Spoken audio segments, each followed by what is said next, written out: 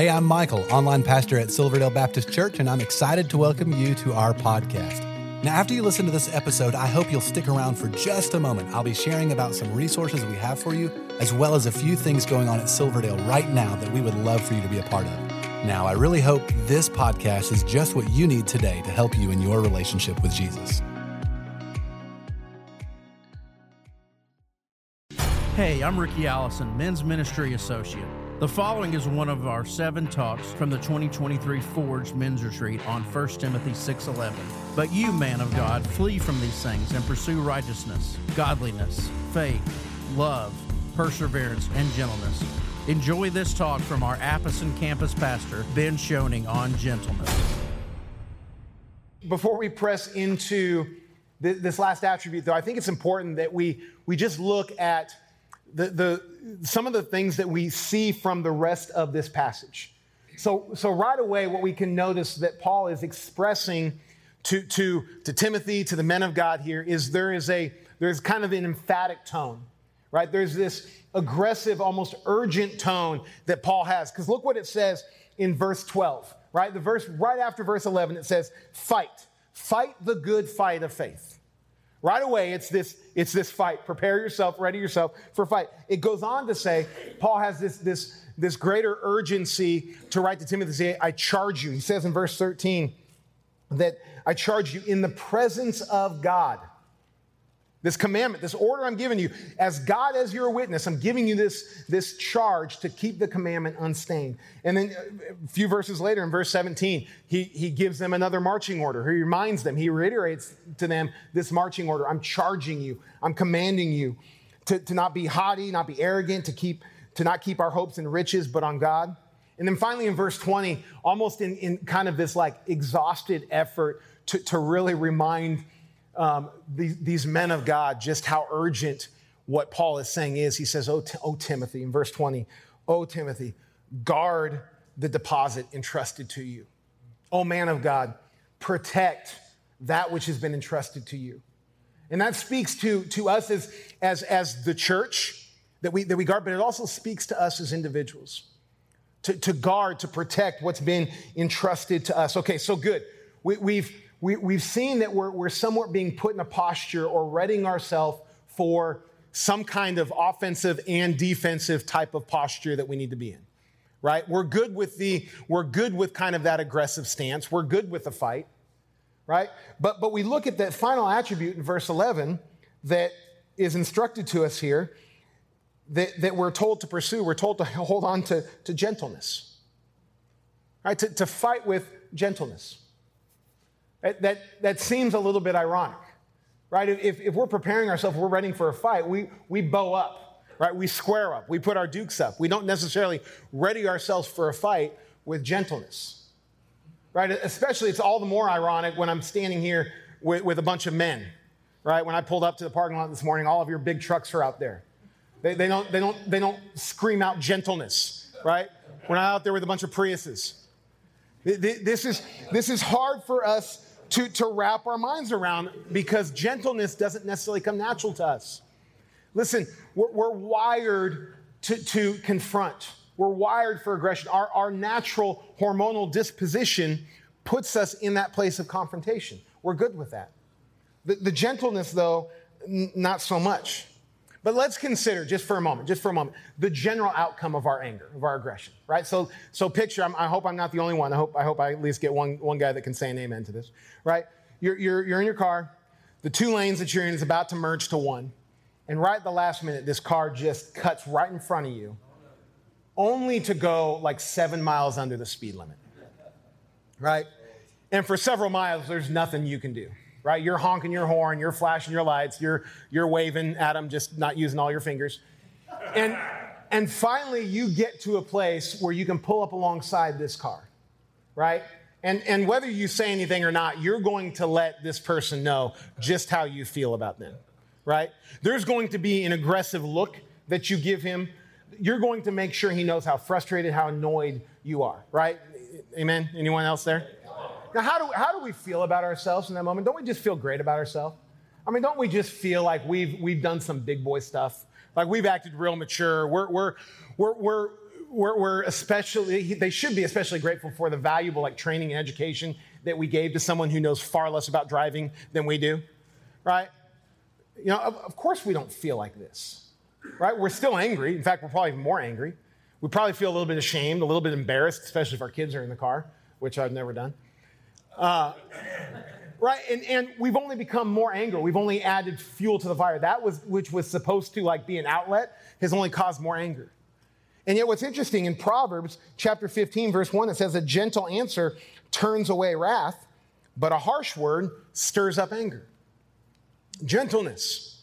Gentleness is the key here. Now, we're not talking about weakness. We're not talking about passivity. We're not talking about agreeability, which John Maxwell talks about being kind of a detrimental attribute when it comes to leadership. But we're talking about gentleness. We're talking about Christ-likeness, actually a strength of character. Jesus says this about himself in Matthew 11. Jesus says, take my yoke upon you and learn from me, for I am gentle and lowly in heart, and you will find rest for your souls. Jesus calls himself gentle. One way that comes to my mind that I saw this demonstrated that was so evident many years ago, I worked for a company, it was called McGuire's, car washes, car waxes, and so we had set up for a show that day. It was hot, we were tired, we skipped lunch, so we were kind of having a really late lunch and early dinner. There's 5 of us, and so we sat down. We order our food after a few minutes of being there, and after several minutes, our waitress comes up to one of the guys. His name was Donnie. Donnie and his wife, Kathy, were our truck drivers, and they told Donnie, I'm sorry, we're out of whatever he had ordered. And so he, no big deal. He placed his order, got something different. So several minutes later, all of our food came, except for Donnie's, but she assured him it's on its way. It'll be here momentarily. So we waited. You don't want to be rude. There was a woman present, so we have to be all the more polite. And so we waited for Donnie's food. And so a couple minutes later, a plate comes out, and they set it down, but it was the wrong meal. So the waitress felt horrible. She apologized. She took it back, and he insisted that we go ahead and eat. And so we started eating. About halfway through our meals, his food comes. The problem is, not only was it wrong this time, again, there was this little puddle of water on the bottom of his plate. So now his food was all soggy. So the waitress was mortified. She felt awful. She's apologizing. She takes the food back, and by the time his plate finally comes, we're all done eating. And you can just see when the waitress puts it down, she's ready for it. She knows what's coming. She's apologizing. She's on the verge of tears. But before she can even finish the sentence telling Donnie that his meal is going to be complimentary, it's not going to be, Donnie looked at her and he said, honey, if this is the worst thing that happens to me today, it's a pretty good day. Amen. Right? That gentle response changed her. It changed her. Right? That's not at all what she's experienced, certainly not what she was expecting. That gentle response changed her. Now, I know that Donnie was able to do this. He was able to speak in such a gentle way because Donnie has the person of Jesus Christ living in him. It doesn't come natural to him. Right? It's almost like what Pastor Randy was talking to us about earlier this morning, that godliness will look different. It will cause us to be set apart. And so when we are responding with gentleness, when we're readying ourselves with gentleness, when we're pursuing gentleness, whether we know it or not, we're readying ourselves, we're preparing ourselves for what Paul is talking about. But the key is knowing that we're readying ourselves, knowing that we're preparing ourselves, and knowing what we're preparing ourselves for. It's guarding our hearts. It's guarding our families even. And let me just say this kind of as we wrap this up and as we really consider what this can look like in our life. Many years ago, it was about 5 years ago, our 3 sons, they were all getting ready to go to school, so they were about to head out the door, getting on the school bus. So I stopped to pray with them that morning like I always do, and a common way that I pray almost every day for my kids is I will pray, God, I pray that they would know that you are with them, that you go before them, and that you are for them. They know that you are for them. And sometimes I will pray, God, I pray that they would know that you are with them, that you go before them, that you are for them. Sometimes I will say, Jesus, I pray that they would know that you are with them, that you go before them, and that you are for them. And sometimes I will pray, Holy Spirit. I pray that you would go with them, you go before them, and that they would know that you're with them. And that's my effort and way to help teach them the Trinity. But on this particular day, I prayed, Holy Spirit. Holy Spirit, go before my kids. I pray that they would know that you're with them. I pray that they would know that you go before them. I pray that you would know that they were for them. And in a way that I want them to understand the Holy Spirit's presence goes before them and is with them so that they feel protected and that they are protected, that they're guarded. I want them to feel emboldened and empowered to speak truth if they need to speak truth. I also want them to feel convicted, right? If they're about to do something that they shouldn't do, that they would sense the Holy Spirit's presence with them. But it dawned on me after I prayed for them and they were walking out the door, it dawned on me that I'm praying that they would sense and know the Holy Spirit's presence. And the Holy Spirit lives in me. So a primary way that my kids will likely experience the presence of the Holy Spirit is through me. And it caused me to do kind of a quick mental check of, am I ushering in, when I walk into my house at the end of the day, is my presence ushering in the person of the Holy Spirit?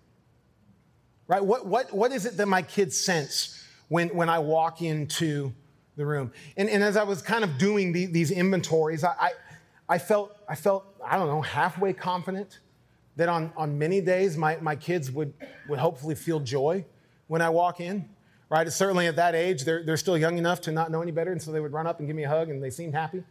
And so I felt okay about that, but here was the problem, and here was where it was really convicting and really hard for me, where I really had to sit kind of in my mess for a little bit.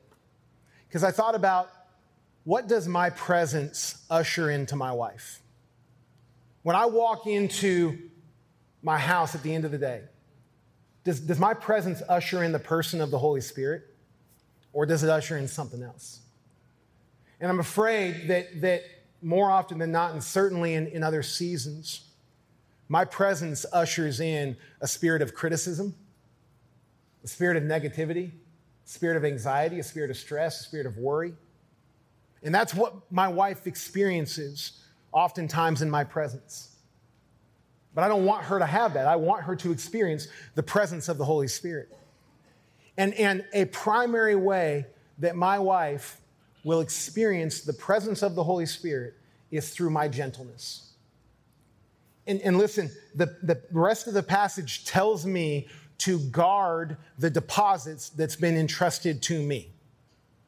There's nothing more valuable, there's nothing more treasured that's been entrusted to me than my wife and my kids. Primary. That's first. Right? We need to be the church to everyone, but if I'm not the church to my family first, I'm missing it. And when we know, not just by happenstance, that the key here isn't just to be gentle for gentleness' sake.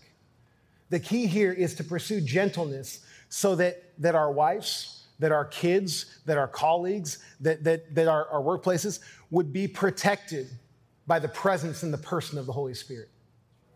Not only are we readying ourselves, we are protecting our family. We are readying our family for what's to come.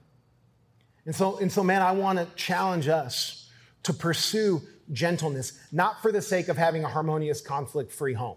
That's not the purpose. But for the purpose of your wife and your kids falling more in love with the person of Jesus, because there is no one more gentle, no one more kind, no one more gracious, no one more loving than the person of Jesus Christ. It's what we just sung about. And so right now, as we consider, why is it that gentleness is so hard for us? And how can we fight even with gentleness? I want us to really pray and ask God to give us some practical ways that we can pursue this, that we can walk in gentleness. Let's do that now together.